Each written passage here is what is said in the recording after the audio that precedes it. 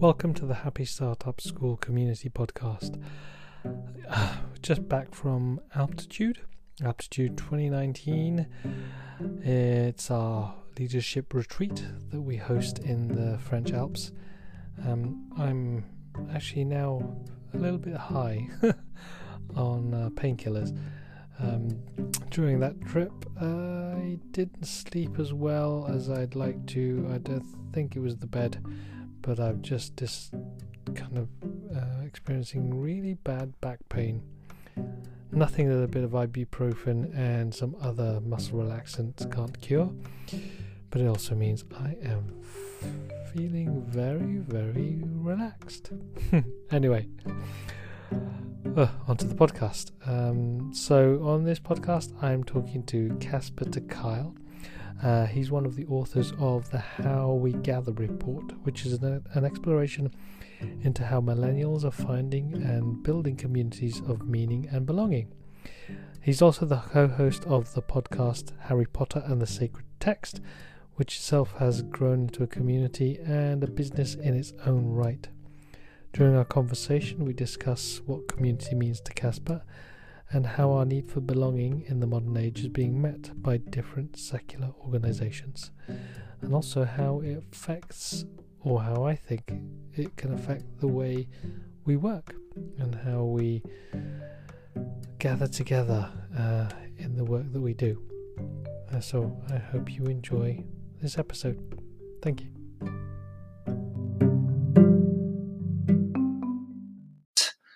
So I just let that drift onto the background. Absolutely.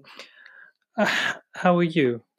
I'm doing all right. It's a Monday. I was writing over the weekend, and I should have had more time outside because I'm now looking out the window thinking, but no, all is well. All is well. And is this writing for a book? Or Yeah. I've got a book coming out next year, so I'm just working on hopefully the draft that is accepted by the publisher, and then from them we go into kind of copy edits. So yeah, it's exciting, but also, just it's scary. You want it to be good, and how will it be good? Yeah. And is this a first book, a second book? It is. Oh no, this is book number one. So just at the beginning. Ooh. Yeah. And what inspired you to write this book? Is this like a collection of things that you've been carrying with you for a while, or is it a bucket list project? Yeah. Well, I was in some ways I was very, very lucky because a publisher kind of said, like, would you want to write something that brought together your work on How We Gather and Harry Potter and the Sacred Text? And I was like, oh my God, yeah, that sounds great. So it's kind of been bringing together the kind of big two projects I've been working on over the last 5 years and what I've learned from them.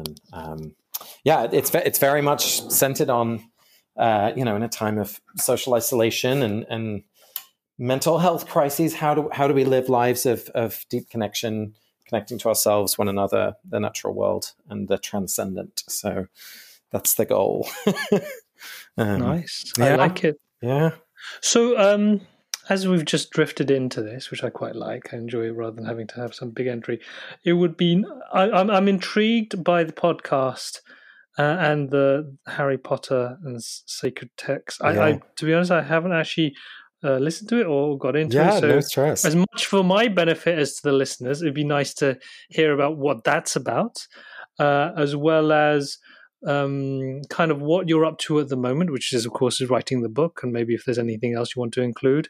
Yeah. And then how you got to here in whichever way you'd like to express that. Sure. Well, I could talk for an hour there.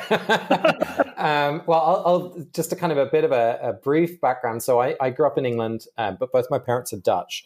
And I think we were relatively normal in the sense that, I didn't grow up with any sort of religious identity. Britain is such a secular country, Holland even more so, perhaps, as compared to the US, where there's just a lot more religiousness in the public culture. And so I didn't know anyone who went to church, really, let alone synagogue or mosque. Kind of God was just a very, very foreign word. So I grew up in a pretty secular childhood, but went to a Waldorf school or a Steiner school, which looking back now, I see all of this ritual and this strong community and these traditions and very creative, very nature-based, and very focused on the holistic development of the child, which included a sense of spirituality without it ever really being named overtly and certainly not shaped in a way that ever felt oppressive. But I look back now and I see how much that thread has kind of continued in my life. But I ended up studying history and sociology at university, but spent most of my time being an activist on climate change. So I spent a lot of time kind of mobilizing young people around the United Nations negotiations on climate change, and had kind of that moment where, many activists will describe that sense of burnout, or that moment where it just felt too much, or I didn't believe anymore in the strategies we were using. And I was kind of lost, like I didn't know what else to do. I'd worked for nonprofits and kind of done all the, policy advocacy and mobilizations and some direct action, and was just really just kind of lost faith in what we were doing. And so what do you do when you don't know what to do? You go to graduate school. And I ended up in the US to do a public policy degree, which I did and really enjoyed. But what was much more interesting while I was there was meeting people from the divinity school. And I hadn't even heard about the divinity school, let alone thought about going. I thought it was just for Catholic priests or something. I had no idea.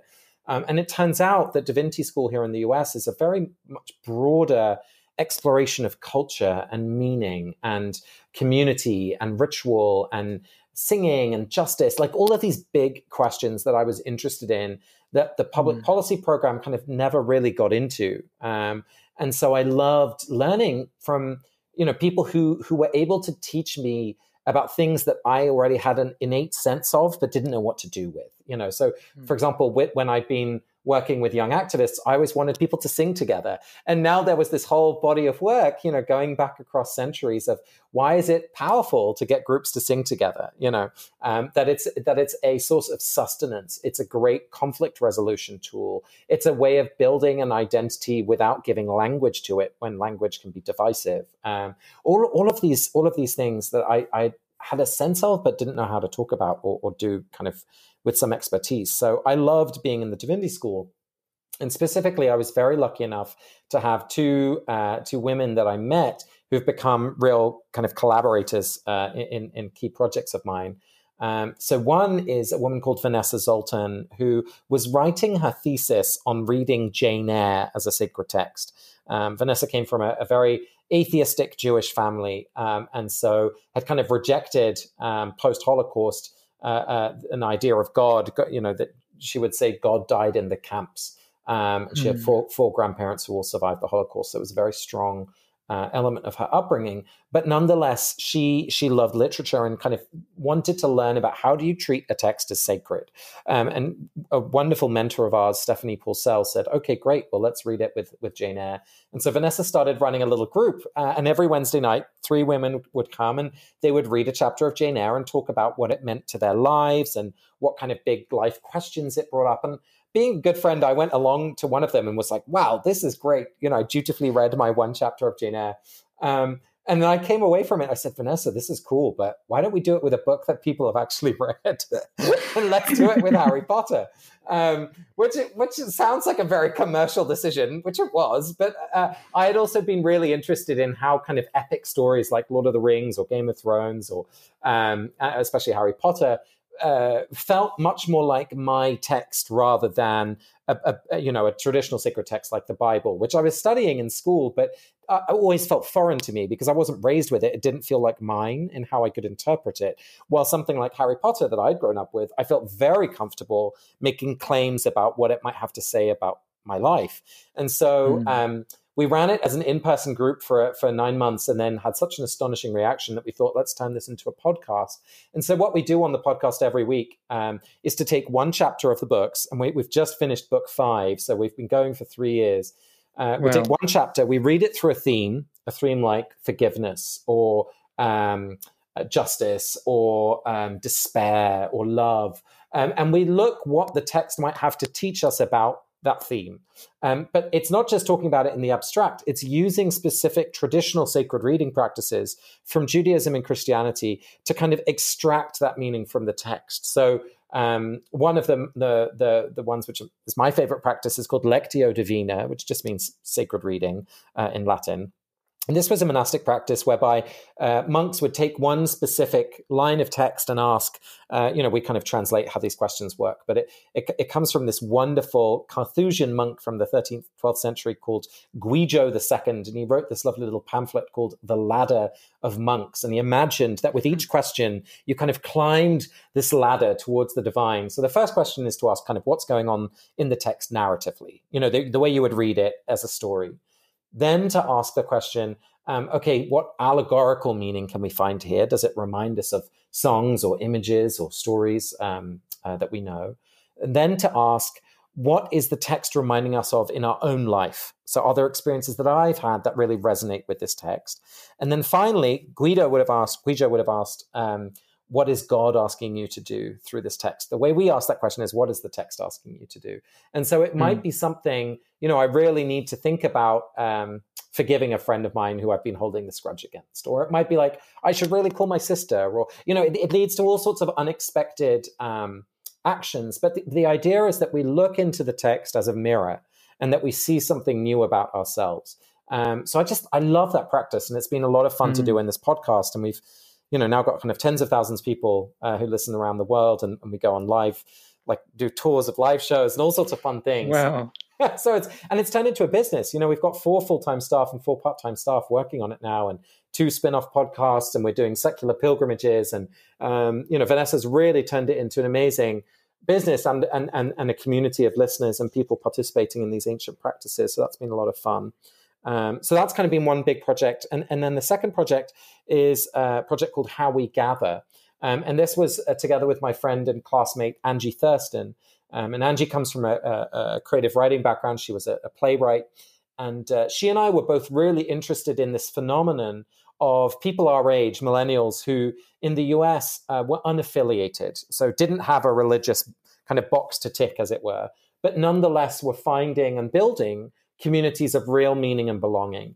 And so she and I started to just interview people and look at where people were going to find connection, and wrote a little paper called How We Gather, which profiled organizations like CrossFit and SoulCycle and makerspaces and groups that got together over dinner to talk about grief, justice groups, all of these things that were not at all religious, but were nonetheless doing things that you would expect to happen in a religious congregation. So getting married, having funerals there, seeking kind of pastoral support when you're going through a divorce or you've been diagnosed with cancer, having these kind of really meaningful experiences that traditionally would have happened within religious spaces or processes that were now in these secular places.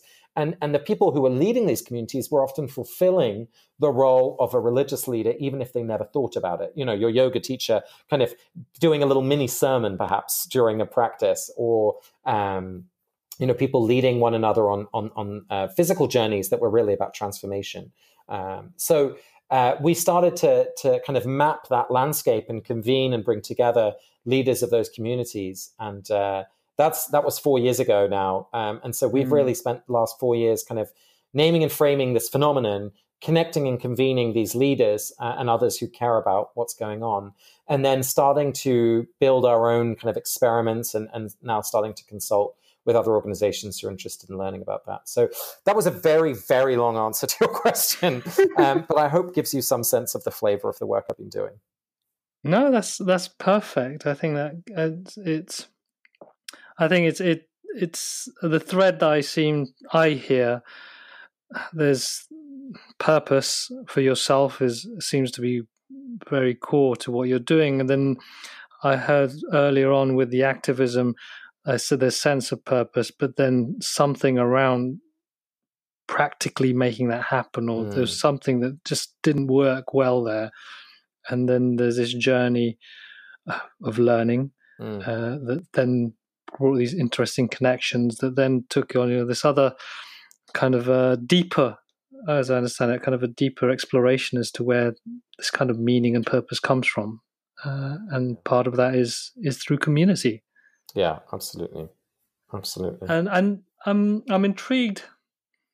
So I think one of the questions I'm curious about, because I hear this different definitions of the word community bandied around these days. I'm curious how, what your take on it is. Yeah, that's a really important question, because I've become very suspicious of especially brands using that word community when often they're not really describing community. They might be describing a network or a looser connection. For me, community is really a group of people where you are known and you are loved. And those two things go together. This comes from a mentor of ours, Kuile, who runs something called the Recovery Cafe in Seattle, where she works with people who are either homeless or housing insecure, a lot of people who are struggling with addiction and in recovery. And she talks about, a lot of people are known without being loved, especially if you're at the margins of society and you're in all sorts of databases and social services are trying to support you. Like, every part of your life is known, but none of those interactions are really founded on love. And on the other hand, for those of us who might have a lot of opportunities, a lot of privilege, there's a lot of love that is sent our way, but are we really known? And that feels then very shallow and very insincere. And so a community is a place which, if not, at least should be striving for that experience of being deeply known and deeply loved. And that's really not to say that something like a network, or if you have an amazing retreat, or you do a weekend away with people and you have this real bond and a real connection, that's awesome. But to me, that's not necessarily a community. That is or at least it's a temporal community for those 2-3 days. You have that intense experience. But a community is people where you can call them at 2 a.m. and know that someone's going to pick up and help, or where you know each other's children, or there's just an embeddedness and entwinedness that I think is so important. And often that's facilitated by being place-based, but it doesn't have to be. But there's a depth to the word community that I'm very kind of protective about, that sometimes feels maybe a little cheapened when people walk into a room and 5 minutes later someone says, well, in this community, and I'm like, no.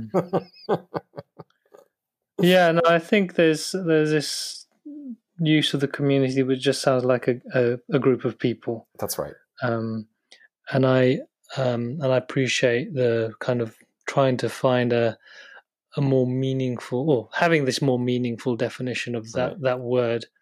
And it comes. So, I think people. Sorry, Carlos, but I think people are reaching for that word because there's such an absence of it. So I totally understand why we're grasping for that language, because so many of us feel so isolated. Over the last year, my colleague Angie moved away from Boston, and so I've been working on my own for this last year, and it's been quite lonely.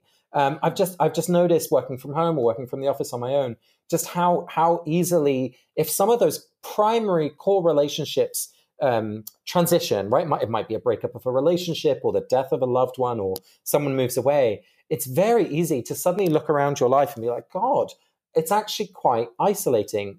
So many of us today feel that.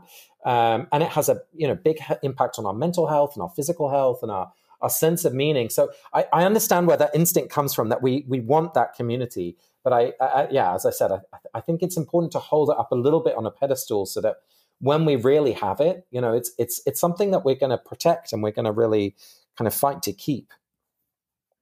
No, it's interesting that I think there's this how we've evolved as collections of people. I'm trying to scrabble for the words here, but my father, he is Sardinian. He grew up on the island of Sardinia, very close-knit family in a small village in the middle of Sardinia. Everyone knew each other. Everyone looked after each other. Yeah. And there was that strong bond between them. And then he left to live in the UK eventually. Yeah. And this kind of migration of what I see now, and it seems to be natural. You leave your family, you go and live somewhere else, you travel the world. and there's this real strong sense of freedom and exploration. Yes. But then you lose these very strong ties potentially to Absolutely. people. And here's who know here's you. the kicker, which is that people leave for a reason. It's community is not fun most of the time. Like, it is stifling. Everyone knows your business. Everyone is irritating. It's I want to be careful that we're not hearkening back to some golden age. Especially when community structures are oppressive. I'm gay, and it would have been so easy to have been born into a time where that would have been completely awful. It's in part thanks to our breaking of those structures and those communities that people are able to live more freely. So these two are in tension, and I think we have kind of, maybe the pendulum has now swung to the other side, where perhaps we are all too free, right? We're able to consume and travel and live mostly however we want, and sod it, if people don't like it. But with that comes this experience of disconnection and loneliness, and so now we're looking to kind of be back in terms of deeper relationships. And I think it is very possible to build community on a different set of structures than the ones we've intentionally let go of. But it's important to acknowledge that, one of my favorite people in the world is this wonderful 87-year-old woman, Sue Mosteller, who lives in Toronto and she's a nun. She's a sister of St. Joseph. And she always says to me, she's lived in community for decades, right? Like 60 years of her life have been spent in this religious community.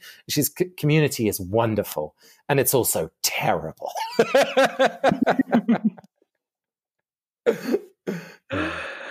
Yeah, no, it's one of those things. Familiarity breeds contempt. Exactly. So see everyone too often, it can be a challenge. But I think there's something there around now that we have so much freedom and technology has enabled us to not only break away geographically from various locations, but also free from organizations. That's in terms of we are now working independently, living independently, traveling, meeting lots of people. We're hyper connected technologically, yes, but not necessarily in terms of relationships. And especially because... sorry, please continue. No, Karen, you had something there. Well, just one key insight that I've learned over the years is that relationships are held by structures. And that's what institutions were. They were structured ways of holding relationship. Now, whether that was the Elks or, the Rotary Club or the auxiliary, women's organization, whatever it was, or even a physical structure like a neighborhood, right? A physical place. And I think exactly as you said, as we're becoming less and less trusting of institutions, we're also therefore less and less willing to allow ourselves being held in these structures that facilitate relationship. And so it's much more about, your kind of network building, your personal relationships. And there's been a shift in terms of affiliation. No one wants to affiliate with institutions anymore, right? And you see this in the data in terms of membership organizations declining, our willingness to affiliate with a religious identity, for example. But on the other hand, an increase in an affiliation with who we want to affiliate with. So the rise of the thought leader or the influencer who we follow, right? Or the books that we read or the TED Talks that we watch or whatever it is. So there's still affiliation, but it's moved from institutions to individuals. And often that comes with a real decrease in those structures that facilitate and hold relationship. And then I get the sense, thinking of more from what you're talking about, what real community means, there's still this deep need to be known. Yeah. And I would interpret that in terms of being heard. And from my experience of building what I tried to call a community of entrepreneurs, but I need to check myself now, given your definition. This sense of actually, I'm not going through this on my own. I'm not the only person dealing with these challenges and issues, and so I'm not stupid. That's right. This is other people are having these, problems in a sense. that relates to your thing. Well, this is how I relate to this. What you're talking about, also the mental well-being of people, how they, because they're isolated, they don't necessarily realize that they're not the only people suffering. Absolutely. Yeah. And there's so much shame and stigma and all sorts of, deliciousness wrapped up in that. Absolutely. There's an immense power in kind of narrating back to people their own experience. This is something we really experienced when we published How We Gather. That I don't think necessarily we were saying something extremely new or that people hadn't thought about, but perhaps we were just saying it in a way and showing enough examples across different places that made people take their own experience seriously. It kind of validated what was happening in their own life.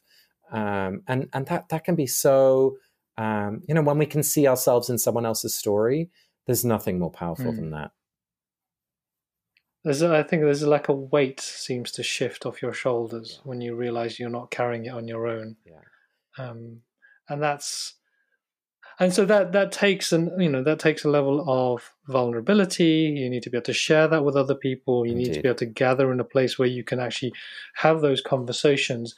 And I have the impression that takes some level of leadership. This doesn't necessarily happen just on its own spontaneously, or not everyone can do this. No, indeed. I don't know your experience of how communities gather. Do they gather around a person, or do they gather around a group, or is it a mix? Well, this was one of the biggest revelations for me from my time in the divinity school, because of course a divinity school at its inception was created to train community leaders. Fair enough, they were church leaders, but these were people who were being trained to lead and often to build a community. And yes, that involved learning, what words to say when you lead a particular ritual of the Eucharist, for example. But it also taught a lot at its founding, and of course, even still now, about what are some of the things that people can gather around.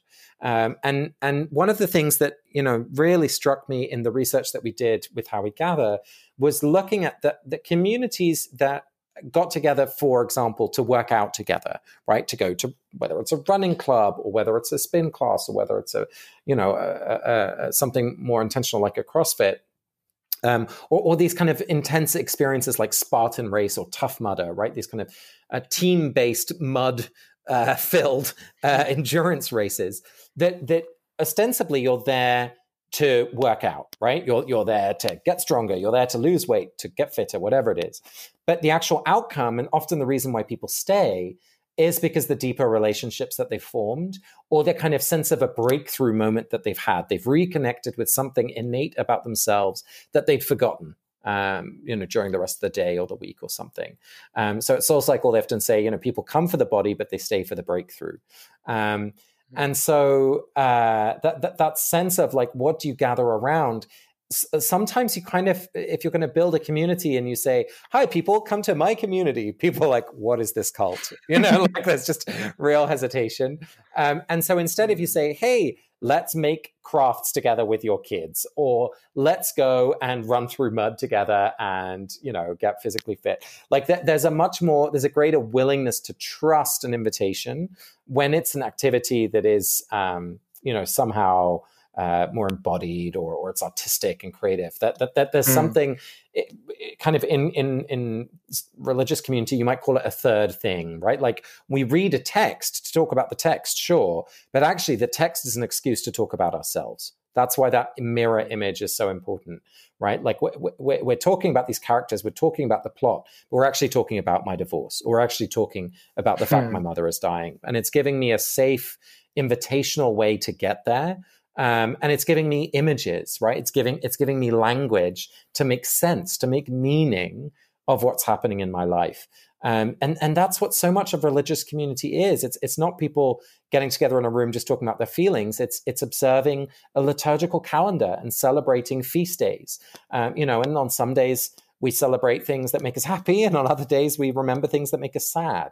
There are particular spiritual practices that we might do with our bodies, like pilgrimage or certain types of prayer. There might be kind of serving others, justice work that we do together, which expands our understanding of an issue, not just by learning about it in the paper or not just kind of giving money to a political campaign or something, but that we're actually in relationship with people who are suffering. So there's so much for me that was so vital.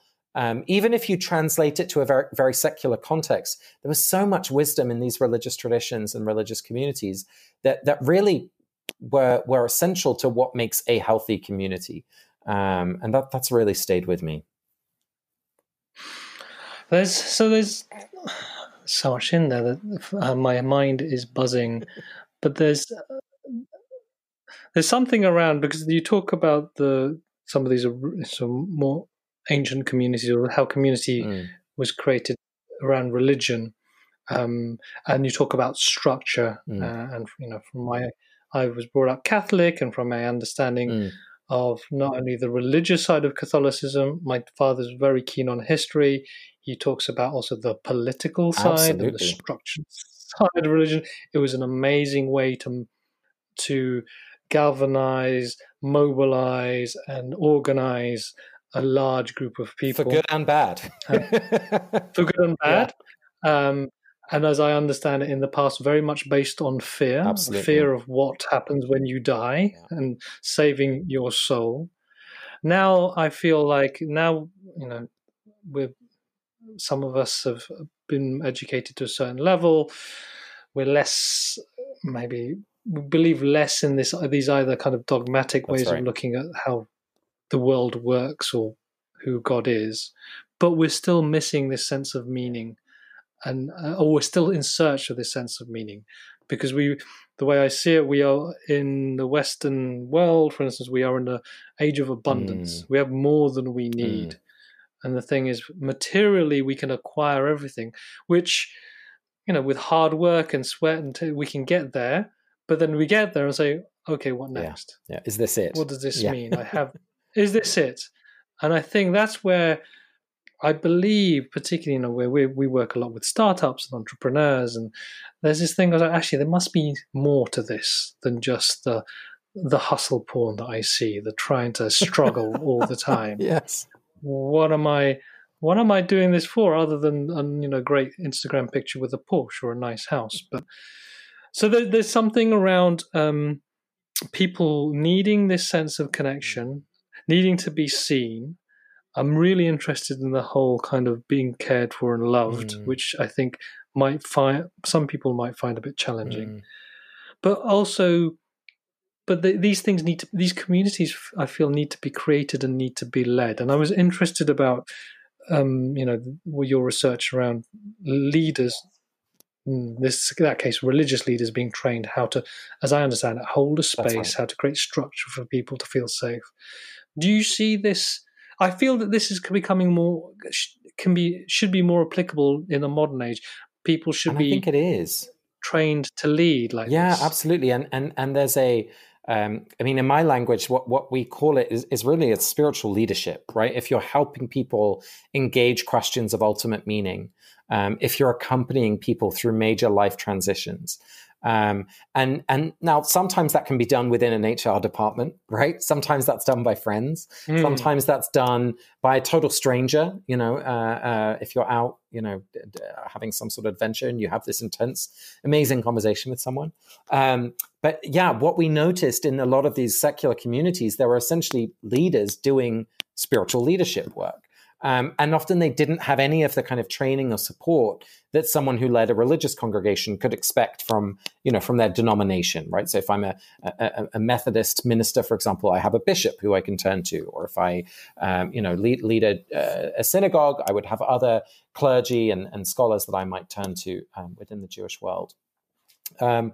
And so we've really thought about, well, what are the elements of spiritual leadership? And part of it is that you can only lead others as far as you've gone yourself, right? So that there's a real invitation for people in leadership to go deeper, right? To have experiences and to see things and experience things that the rest of their community might not yet have done, but also really to kind of go inward and develop a discipline in their practices, right?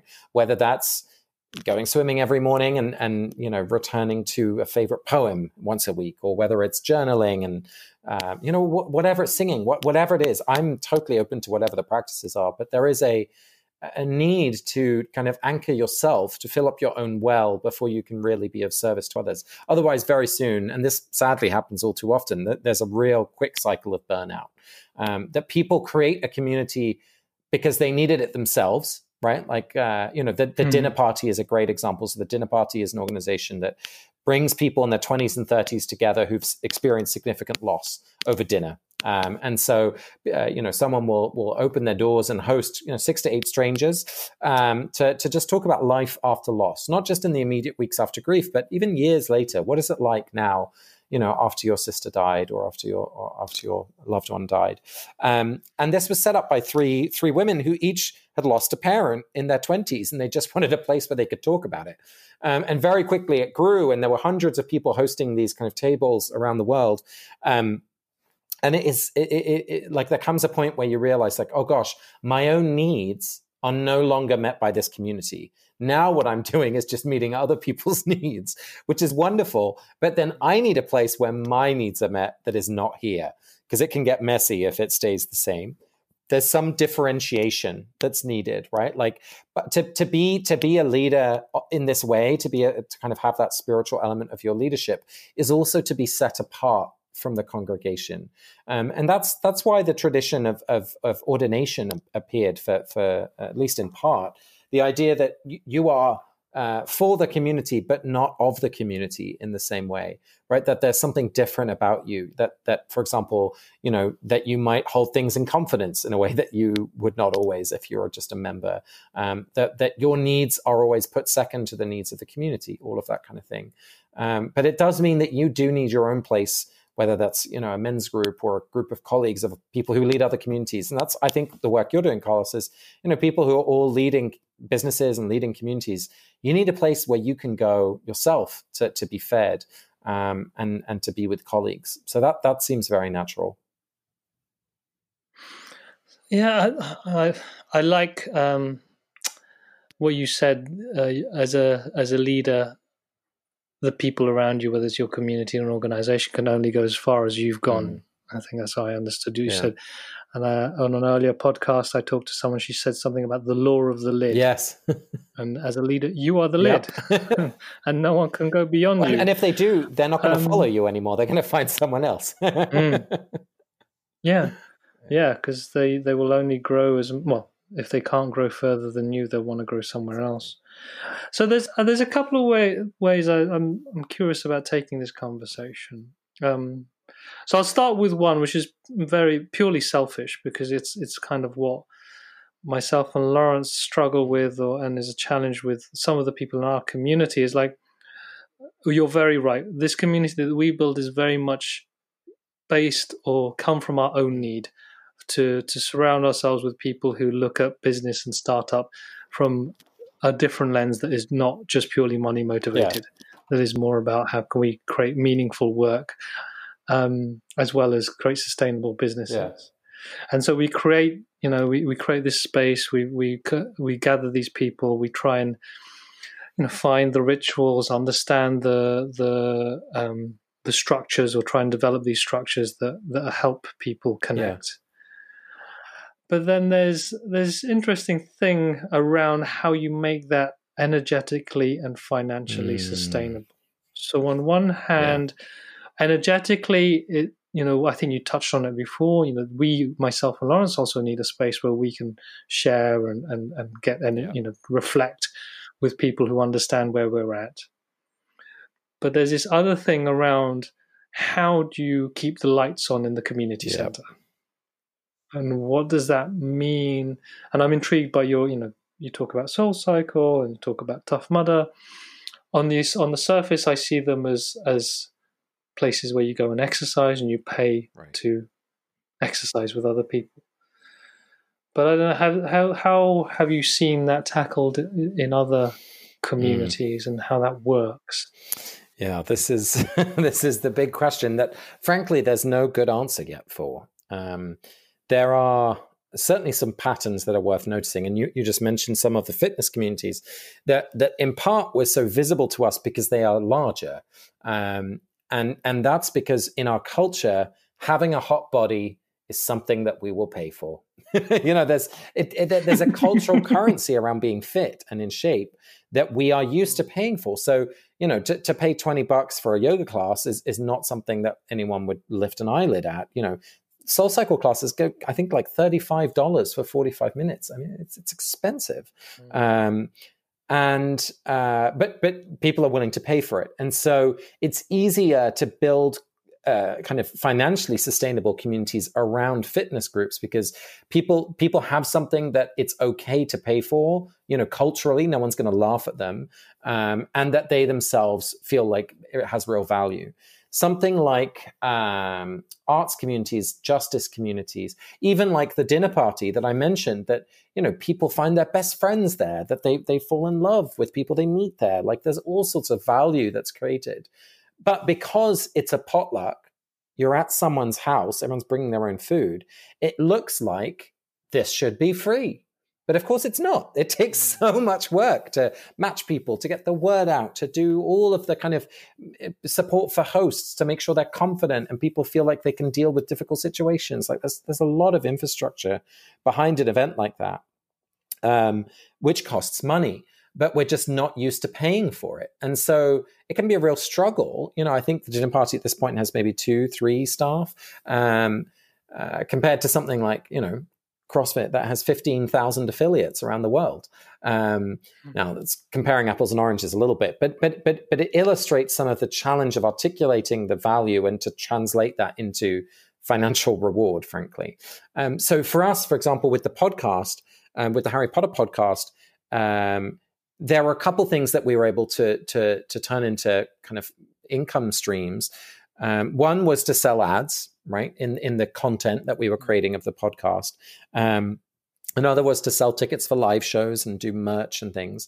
But then we also invited people to give donations, and we've been very blunt about the need for those, and just the fact that we can't do this. We made a commitment to ourselves. We're like, we'll do one season, and if it then becomes an income generator, then we'll do it again. And so at first we started doing a kind of yearly crowdfunder. And then now we have a Patreon model.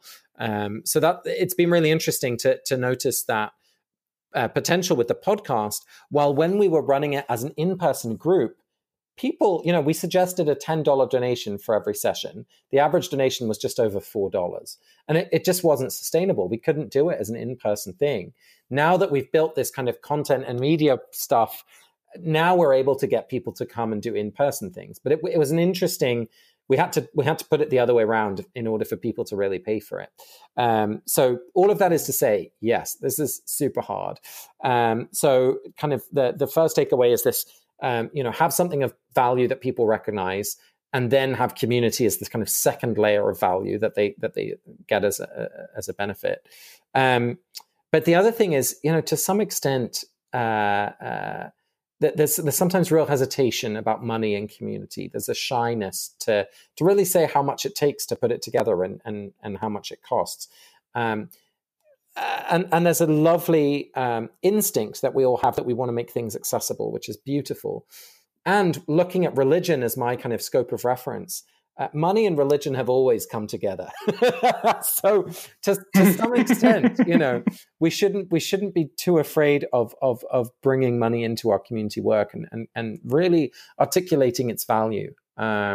It's hard to do. It's hard to do. But I think more and more we're going to recognize the value of community, especially as the healthcare industry starts to realize that for a lot of the major challenges it faces, whether that's the opioid crisis, whether that's mental health challenges, or just the most obvious ones of loneliness and social isolation, community is actually a really powerful public health strategy.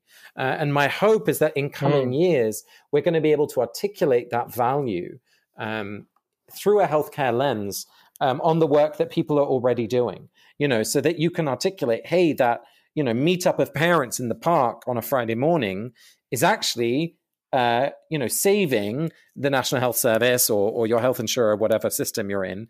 It's actually saving us a heavier expenditure later. And perhaps could we start to see tax breaks for community leaders in the same way that religious communities have always had tax breaks, for example? Could we start to see kind of new careers that are supported in part by larger companies who are willing to add to their list of benefits, not just life insurance and a pension, but actually that you will get access to a community coach, for example, who's going to help make sure that you're connected to various communities. So I can imagine that the structure of community and the way in which it becomes financially viable might change in coming years to recognize that growing trend. Well, so many things there. It sounds like there's... Yeah, I'm curious about the latter approach and how the thing that springs to mind is like the alignment of agendas that needs to happen there to make sure that the businesses, or i.e. the sponsors of these communities, are doing it for the authentic reasons. There's something there I was really hit home, as well as when you're paying for something like community, or you're paying to be a part of some kind of community. It's how you justify it, not only to yourself but to also to your peers. And there's that sense of like, if I can say, oh yeah, I'm paying for this because I paid to go to the gym. But in fact, what I'm really paying for is so I can hang out with these people once a week in a sweaty room. But it doesn't feel as weird, or you don't feel as judged, or whatever the word may be, shame of, I'm just giving money to these people because it makes me feel good. Which and as, in a sense, is interesting when it's like something like a donation model, when it's you purely, that exchange of money is purely, I just believe in this thing and I want to give them money. There's no direct thing that I'm getting back. I just want them to continue doing their work.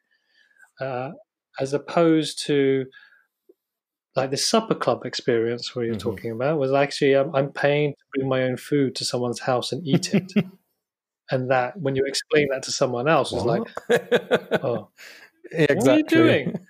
Well, rather than reframing it, I say, I'm paying to make sure this supper club always exists. And I don't know, maybe there's something around reframing the way we communicate why our communities are around, rather than having to feel like we have to justify the monetary value exchange that's happening. Absolutely. So the other thing that I was interested in touching upon was, so the thing that's going through my mind is we have these more and more organizations are trying to call themselves purpose-driven. But they're still managed and run on a model of profit, which is fine, and there's nothing wrong around that, I think. But they're also trying to motivate and mobilize their people based on this kind of purpose motive, but still structuring them and managing them based on this profit motive. And you have leaders who, while they try and accept these new ways of flat structures or whatever you call them, trying to lead in this way. But I feel there's a connection between how they're the new way of leadership, and how communities have always worked, and how community leaders work. And then there's the overlap I see on this kind of weird Venn diagram, is this idea of purpose and I think meaning. So I don't know if there's anything you could talk about in terms of like how do we take this idea of community, or how communities work, and can that be used in the workplace? Yeah, it's so interesting. I mean, there's a few things just about that Venn diagram in general. Like, one of the things I'm really convicted by is a phrase Jean Vanier, who's a Canadian man who just died very recently in his 90s. But he always says, if a community is for itself only, it will die. And so having that purpose and that purpose be bigger than your own community's well-being and flourishing, I think is really important. So whether it's something as simple as, our community exists to make sure that this, this playground is always safe, or that this woodland is always, clean, or it can be very kind of local in its mission, but it could also be like our community exists to, make sure that there is beauty every 3 weeks. We host a concert, whatever it is. Like, there has to be something that's beyond our own community that we're offering, that we're trying to change in the world, that we're trying to improve. That's a really a big sign of health, and a sign of dysfunction if it's not there. So the first thing I'd say is there's a big overlap between those things. I think when we start talking about the workplace, it gets much more challenging and interesting, because on the one hand, more and more of us are spending more and more time at work, and more of us are finding our closest relationships in our colleagues. Like these, and I have this myself. My dearest friends are the people I work with every day, and it's wonderful in some ways. You really get that sense of alignment and integration and shared mission, and that's fantastic. Until what happens when someone can fire someone else, but you're in the same community. So you see this language of businesses being families, and I'm always very suspicious of that, because in a family you can't just fire one another. And so I think it's really important to challenge some of those frames or language, just the word choices that we use, if there is a difference in hierarchy and a difference in power. Do I want the workplace to be a place of camaraderie and warmth and vulnerability and sharing? Absolutely. Do I think we should anchor the fullness of our community life in our workplace? No. I really think it's important to have people outside with whom, you can return, whether you've had the best day of your life or the worst day of your life, and they're not going to judge you. No one's looking at your to-do list. that you are judged on something that is more profound than just your economic outputs, right? Like, are these people in your work community still going to be there every day if suddenly you have a debilitating accident and you can't, you can't perform in the way that you do right now? That's the kind of thing that a community is there for, right? That's bigger than just a workplace, I think, or should be different. So, and this is, it's interesting. We're in times where kind of things like WeWork and co-working spaces, of course, are everywhere, because they're meeting a need of people who want to feel that sense of human connection, even if they're working on their own projects. And then there's amazing co-working spaces that do really build, fantastic community life. And of course, there you're often dealing with much more than just one organization. So it's easier to kind of build that sense of togetherness without the awkwardness of differences of rank. But I think within a single organization, I'm always a little suspicious, Carl. Well, the word when you're talking about that was safety. Yes, exactly. Do I feel safe should something unforeseen happen? And when there's when the measure of success of a business is purely the bottom line, and when you perceive the illness or incapability of someone within that business as a liability, that then affects that, then I see where that how you create that sense of community, family within an organization, quite challenging. I wonder, though, there's an organization in New Zealand called Inspire. Yes. I don't know. Yeah, they're wonderful. And there's this kind of, and they, from what I understand, I remember hearing a talk by a woman who's part of that, called Phoebe Tickell, and she talks. Well, from the conversation with her, it sounds like they're at the bleeding edge of this kind of new way of working. So there's still a work in progress, lots of great things, but also lots of challenges. But I feel there's something there about this kind of collective of people who come together to do good work, who I get the feeling actually also care for each other. Very much. And are very transparent as well. I think that's really important to mention. There's very little kind of opaqueness. There's a lot of openness, a lot of conversation, a lot of inclusion in the processes that they have. So that, even though, of course, there's always power and there's always conflict, it's done as openly as possible from what I understand. Yeah. Actually, that's interesting. The word conflict there. I'd like to come back to that. I think there's something around there. Sounds like there's a really strong intention of working together and caring about each other. There's something about how you manage the money, Yes. so that should things happen to people within the organization, then they can be looked Yes. after. And then there's something around the word conflict and I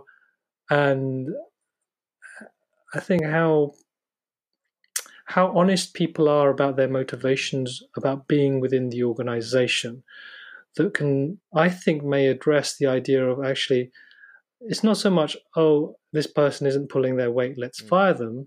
It's that person saying, actually, I don't think I'm contributing anymore to this organization, so I'll leave. And how you... No, I was going to say, yes, that is easier said than done. No, but what I love about Inspirals, they're really trying to challenge some of the assumptions that we have about how work happens and what work looks like. And I think they are amazing. And there's more and more organizations that are kind of perhaps affiliations or collectives that kind of get together for certain projects and then disperse, but they're kind of still within the same pool of people, of the same pool of relationships from which they can then build those teams to do specific projects, some of which might be paid and some of which might not be. So I think you're pointing to a need for us, not just a kind of triple bottom line in terms of the impact of what we do, financially, socially, and environmentally, but maybe there's really another bottom line that we need to add in here, which is, really about kind of our relational connection. Is the work that we're doing contributing to the kind of rich fabric of relationship, or taking that apart, not just on the outside world, but on the inside, like on our team. That could be a whole interesting thought experiment. One of the tools that we've really, in my personal team, together with Angie and my third colleague Sue Phillips, we've really tried to take on this ancient practice of covenant, where if a contract is, you're going to say this and I'm going to pay you that much for you delivering that. A covenant is really a conversation about how are we going to be while we do this work together. So you often, if you're in a workshop, people might have like ground rules and things like that. And then you write them up on a piece of paper and kind of never return to them. A covenant is really a living document where you do that. You say, how do we want to be together? And then we just did it today in our team meeting. At the beginning of every team meeting, we read it out loud and we reflect, where have we lived into it and where have we fallen short? And do we need to edit or change anything about it? And it's a way of doing conflict productively, because you get to bring up something that's challenging or icky or an ouch moment, whatever it is, and you really get to practice being the way that you want to be together every week. And so tools like that, which again kind of comes from a religious context originally, but in this case is done in a more secular way. I think are just so powerful, even for a workplace team that's trying to do some work together. So when you're talking, I was intrigued. Firstly, I was trying to look around.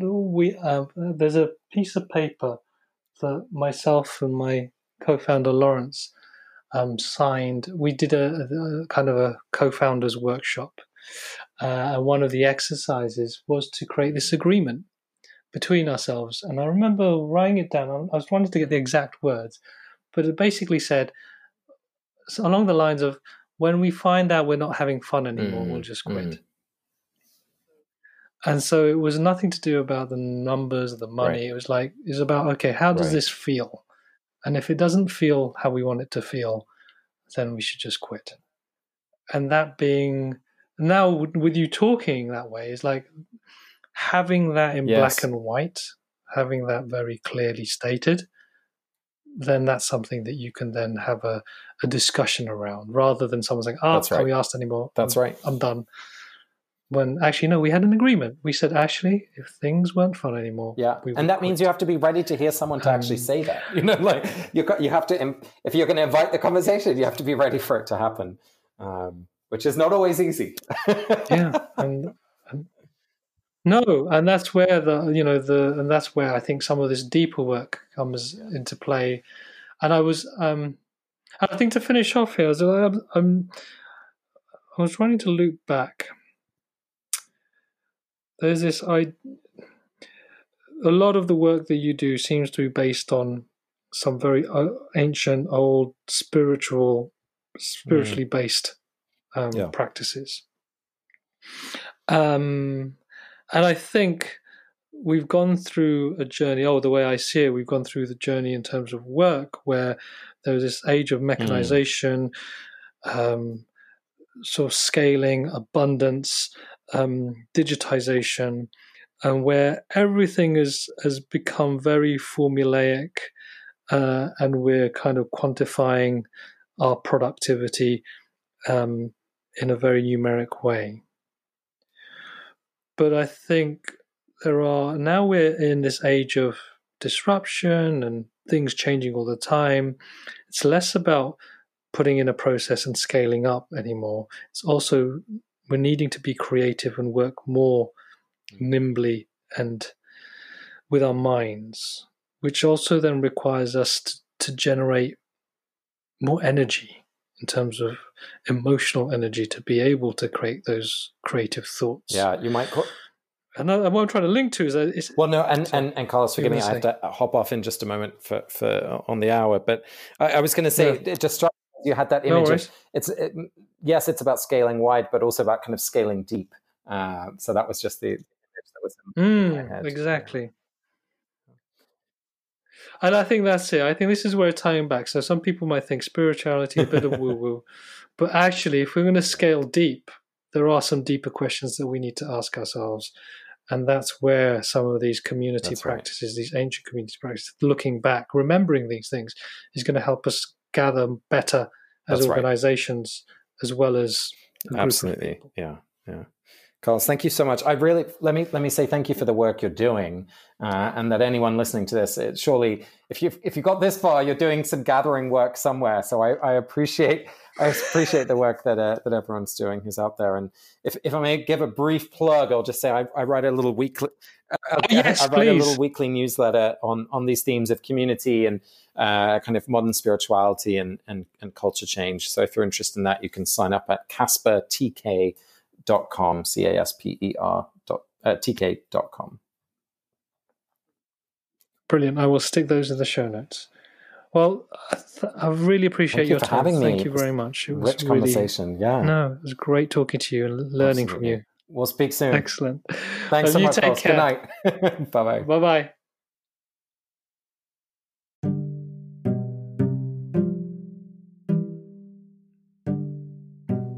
Thanks for listening to this Happy Startup School Community podcast.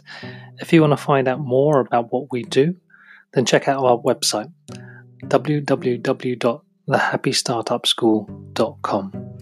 You'll find out more about our community, the courses that we offer, and also the conversations and content that we're trying to create to help you get clear about how to build a purposeful business without burning out.